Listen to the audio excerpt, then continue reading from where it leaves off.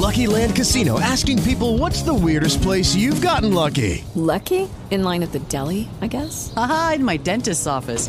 More than once, actually. Do I have to say? Yes, you do. In the car before my kids' PTA meeting. Really? Yes. Excuse me, what's the weirdest place you've gotten lucky? I never win and tell. Well, there you have it. You can get lucky anywhere, playing at LuckyLandSlots.com. Play for free right now. Are you feeling lucky? No purchase necessary. Void where prohibited by law. 18 plus. Terms and conditions apply. See website for details.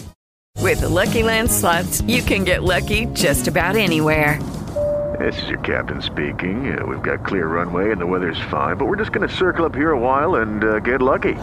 No, nothing like that. It's just these cash prizes add up quick. So I suggest you sit back, keep your tray table upright, and start getting lucky. Play for free at LuckyLandSlots.com. Are you feeling lucky? No purchase necessary. Void where prohibited by law. 18 plus terms and conditions apply. See website for details. Whispering Street.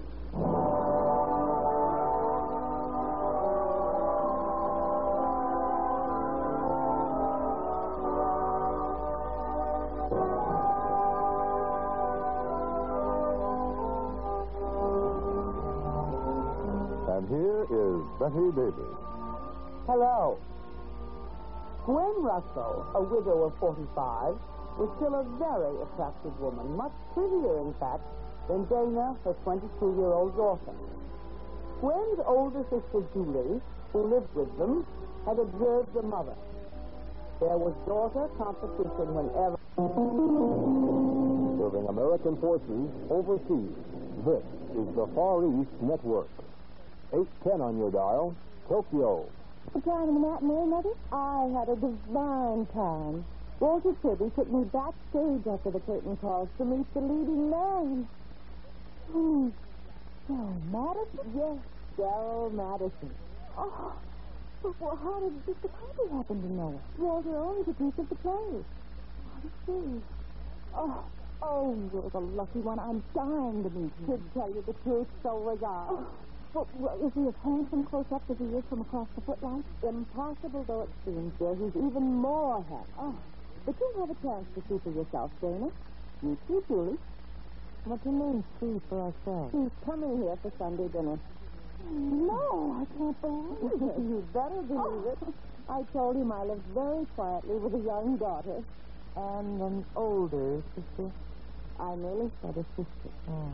Sunday is his free day, of course, so I insisted he have dinner with us. Oh, well, of all things, he's so terribly in demand, I wouldn't think he'd have a free Sunday. I should think he'd be booked up for months ahead. He seems to like me very much. Oh. But, Mother, isn't he... Yes. He's a great deal younger than I am. He's nearer your age than mine, Dana.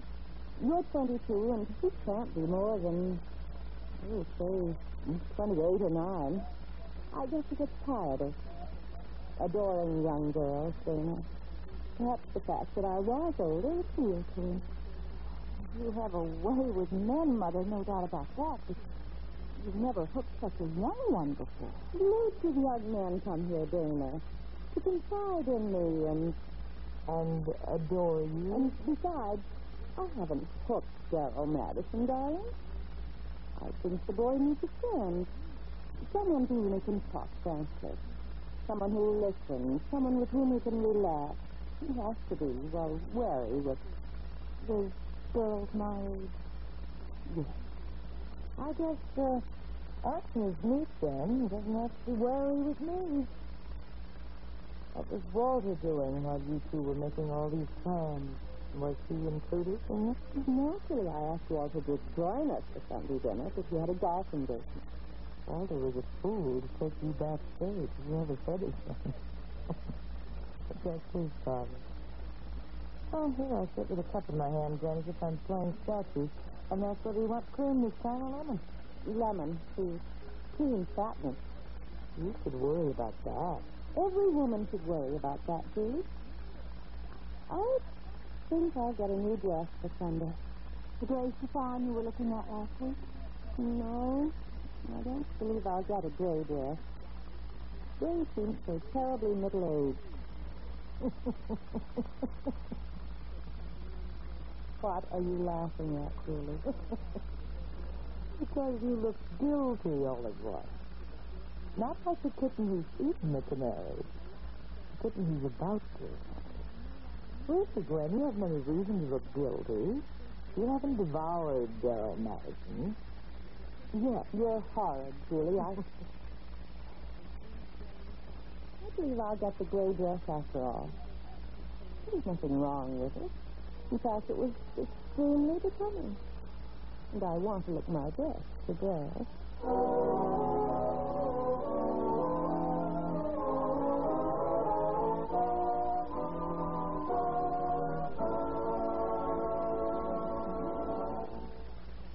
In just a moment, Betty Davis will be back again. But first, since January 1957, Social Security deductions have been made from all servicemen's base pay. This deduction is credited to your individual Social Security account. This account is kept in the same way that deposits are added to a bank account. That's why your Social Security number is just as important to you as your bank book number. Your Social Security number is the key to all of your Social Security records. Whenever you're asked for that number, show your card and make sure the name and number are copied exactly as they are on the card. That way, you'll know the report on your earnings will be entered on your own Social Security account. Keeping your records straight with Social Security is important. You or your survivors are to collect all benefits to which you're entitled. If you lose your card, you'll be given a replacement, which will carry your original number. Have you investigated your Social Security benefits?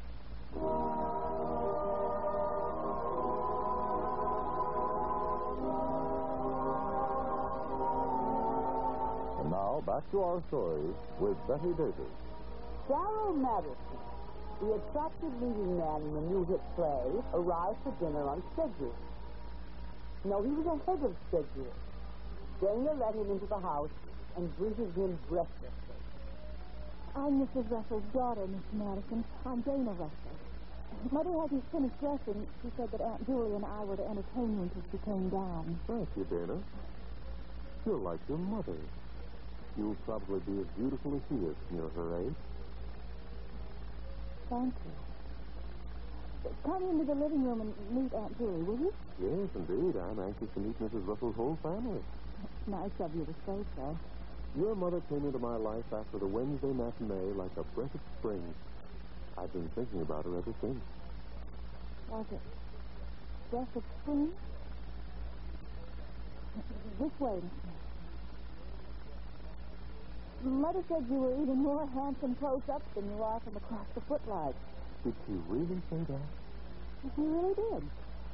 I thought she must be exaggerating. She wasn't. Well, here's the living room. This is my Aunt Julie, Mr. Madison. How do you do, Mr. Madison? How do you do? My last name's Spencer. Spencer was my sister's maiden name, and it's still mine. Every suburban house should have a Spencer aunt.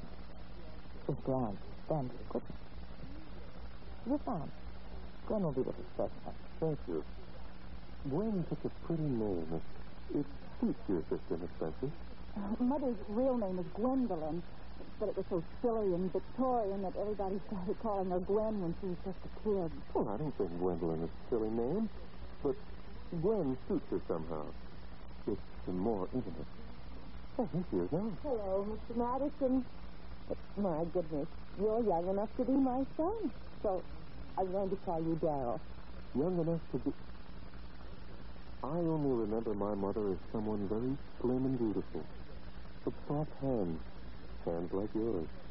But my mother died when I was just old enough to remember her. I'm glad you asked her today, Gwen. It's been a pleasure to meet your young daughter and your sister. Do I see a garden beyond that window? A very old-fashioned one, complete with a sundial and a rose arbor. Do you want to come outside and see it close up? I certainly do. Let's go then. My husband, he died a great many years ago. Planted the perennial. It seems odd that they're here and she's gone. Well, I always thought you were a pretty girl, Dana. But you only had Alice for your mother. And he certainly wowed him. He didn't wear the gray dress after all. He wore the white dress that she got for Lorraine Benton's wedding. I noticed. Remember what your mother said? She wanted to look her best. Belle. I remember. How could I forget?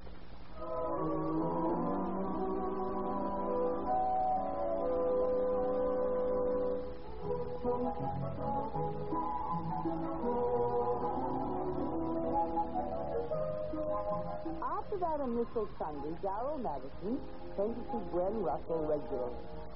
And Walter Kirby, who had introduced them, who had long been Gwen's devoted and hopeful suitor, faded into the dim, distant past.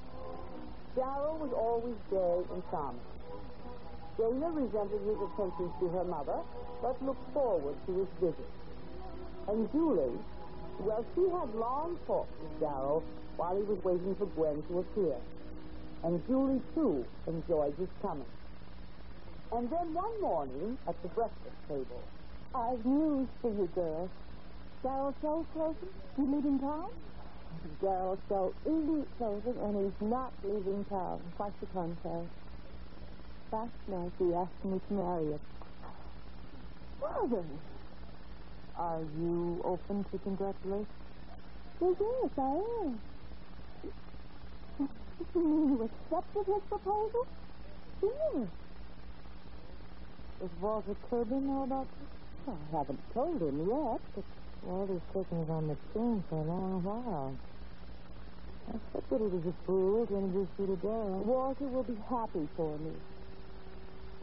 Are you happy for me, Sheila? I suppose I should be. Well, I'm not. I think it's simply awful. But you told Darrell yourself that he could be your son. You shouldn't have brought that up now, Dana. Well, I had to say it. I'm utterly disillusioned. Well, there's nothing you can do about it now. And anyhow... Yes? As long as it's all decided, I'm going to stop looking old enough to be Darrell's mother. I'm going to have something done to my hair today. Oh, wait a minute, Gwen. Your hair's been gray for years. It's a trademark almost. Mine has been too, for that matter. Gray hair happens early in our family. I've had gray hair for a long while. I'm bored with it. You mean you're going to dye your hair? Yes, I am. And I'm going to get younger clothes, too. Surprised how many girls are after Darrell. I'll have to compete with them from now on.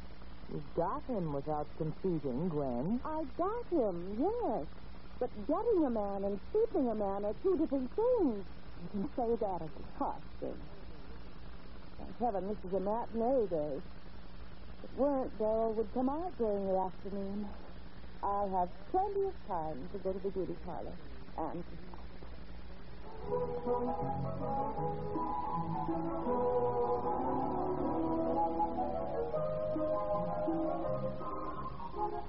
Odd how a woman can change herself in the space of hours. Odd and more than a little frightening. I've lunched with women at noon and passed them on the street in the late afternoon without recognition. The next time Darrell Madison saw Gwen Russell. Well, for Pete's sake, I scarcely recognized you, darling. What have you done to your hair? I used a different rinse. It was always a platinum rinse before. Oh. Do you like this dress? Well, some women couldn't wear such a short dress, but, well, you have beautiful legs. Everything about you is beautiful, Gwen. But, well, I must get adjusted to change. You see, I fell in love with a lady who had silver hair and wore sort of soft, twisty dresses, and now she's turned into a cover girl. Good heavens, we've been talking for 3 minutes and I haven't kissed you. I must be losing my mind.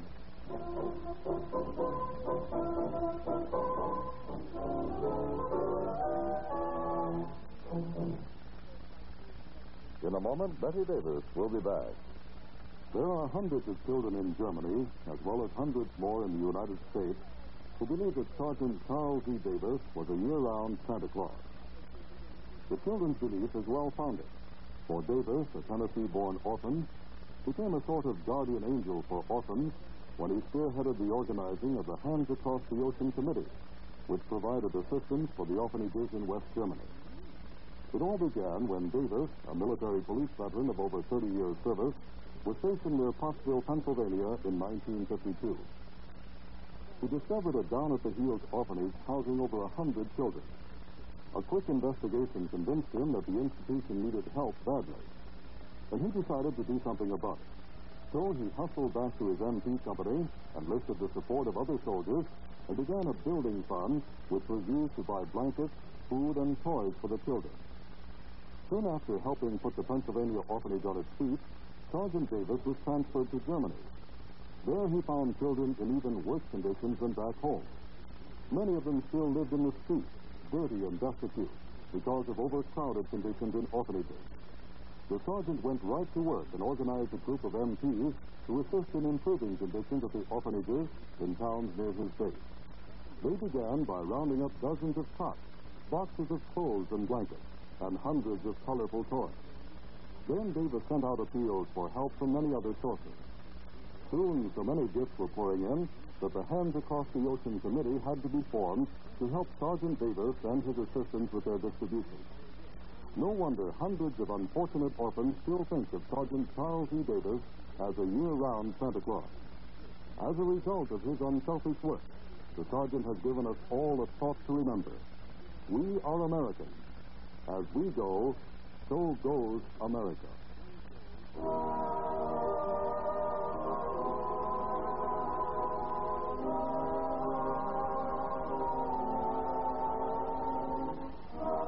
And now, back to our story with Betty Davis. It had all started when Gwen took a cup of tea with lemon instead of cream, and she adored tea with cream. As Dana watched from the sidelines, she saw her mother change from a middle-aged woman who looked young for her age to a young woman who looked old for her. Dana couldn't help wondering where and how it would end, and said as much one day to her Aunt Julia. I'm scared somehow. I feel as if it isn't right. Don't you agree with me, Aunt Julie? Aunt Julie, don't you agree with me? What was that, dear? A wool gathering issue? Daydream? I guess I was dreaming. What did you say, then? Well, I asked how and where Mother's romance with Darrell Madison was going to end. Isn't that her business? And Darrell's? Well, not entirely. After all, I'm her daughter. Oh, Mother's losing everything that made her charming, Aunt Julie. I hate to say it, but if Darrell gets fed up with her... Fed up with her? Yes. We didn't expect him yesterday afternoon, so Mother went to the beauty shop, and I played tennis with one of the boys, and I came in first. And there you were with Darrell, and he was talking a mile a minute. Was he talking about Mother? No. Was he talking about me?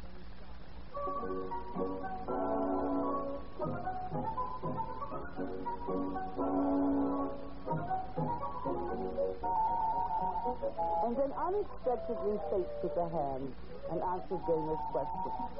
Fate often answers our questions if we're willing to wait. For unexpectedly, Darrell Madison's show did close, and he announced that he was going to Hollywood to do a picture. Dana came down to breakfast the morning after the announcement to find her mother sipping black coffee meditatively. I suppose we'll combine business with pleasure, but I'd rather go anywhere than to Hollywood on my honeymoon. There's so many beautiful women in Hollywood. So many beautiful young women. He wants to marry you then before he makes the picture? I thought maybe he'd make the picture first, but perhaps he hasn't said he wants to marry me before he goes to Hollywood, but I'm sure he does. Here's Aunt Julie. She's sleeping late. Well, let's go wake her up, dear. I'll have to talk to her about lots of things. Oh, all right.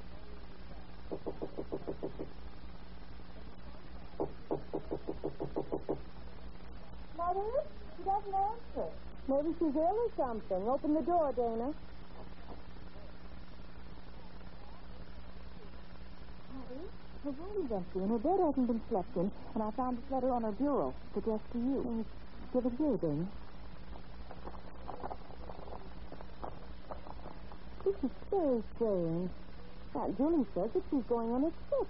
But she doesn't say where she's going or when she'll be back.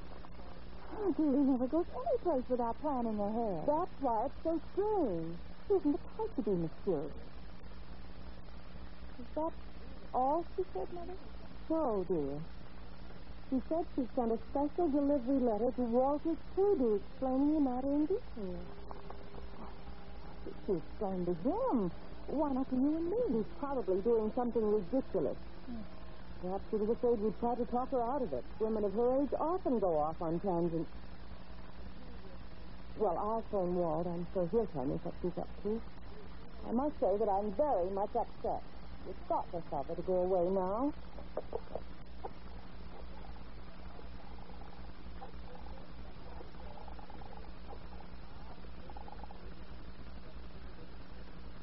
May I speak with Mr. Walter Kirby, please?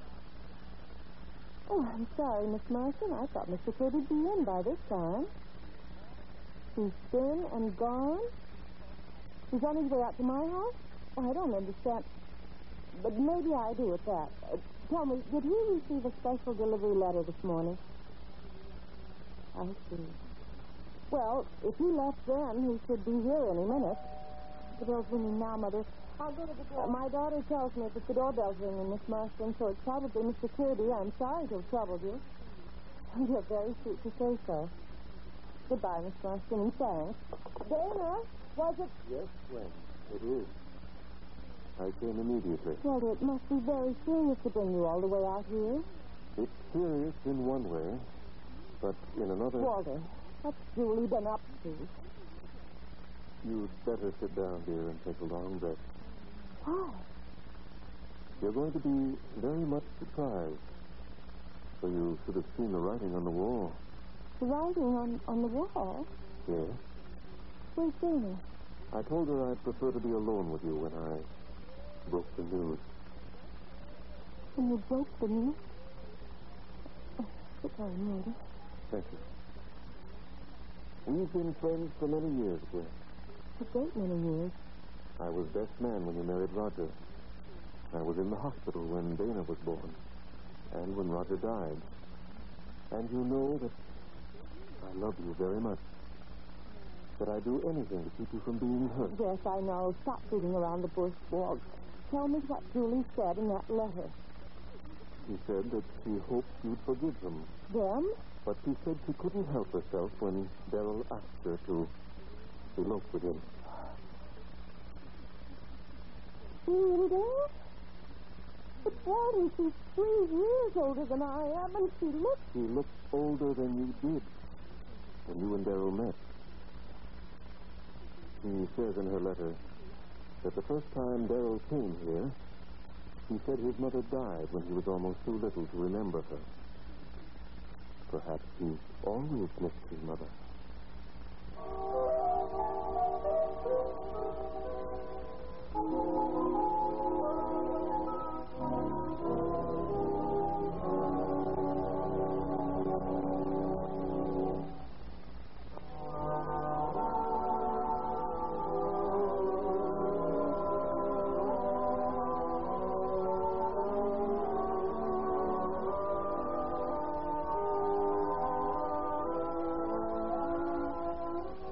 A woman shouldn't step out of character in an effort to hold the love of a man.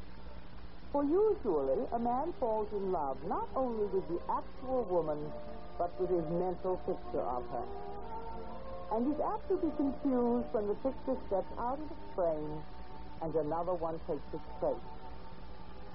I think we can safely assume that Gwen Russell will settle for a very fine half loaf and marry Walter Kirby. But what about Dana Russell, who told her mother that she was utterly disillusioned?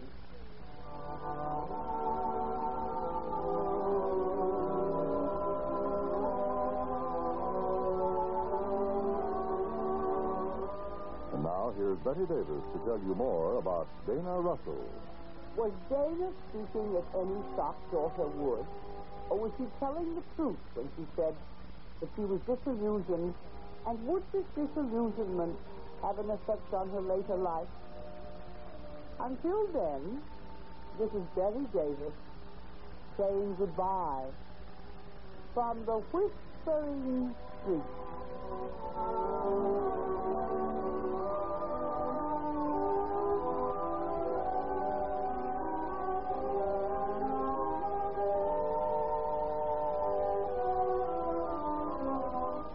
Today's program was written by Margaret E. Franksty. Featured in the cast were Virginia Gregg, Barbara Eilers, Kathy Lewis, and Byron Kane. Whispering Street was directed by Gordon P. Hughes and produced by Ted Lloyd. Your announcer is Dan Cubberly.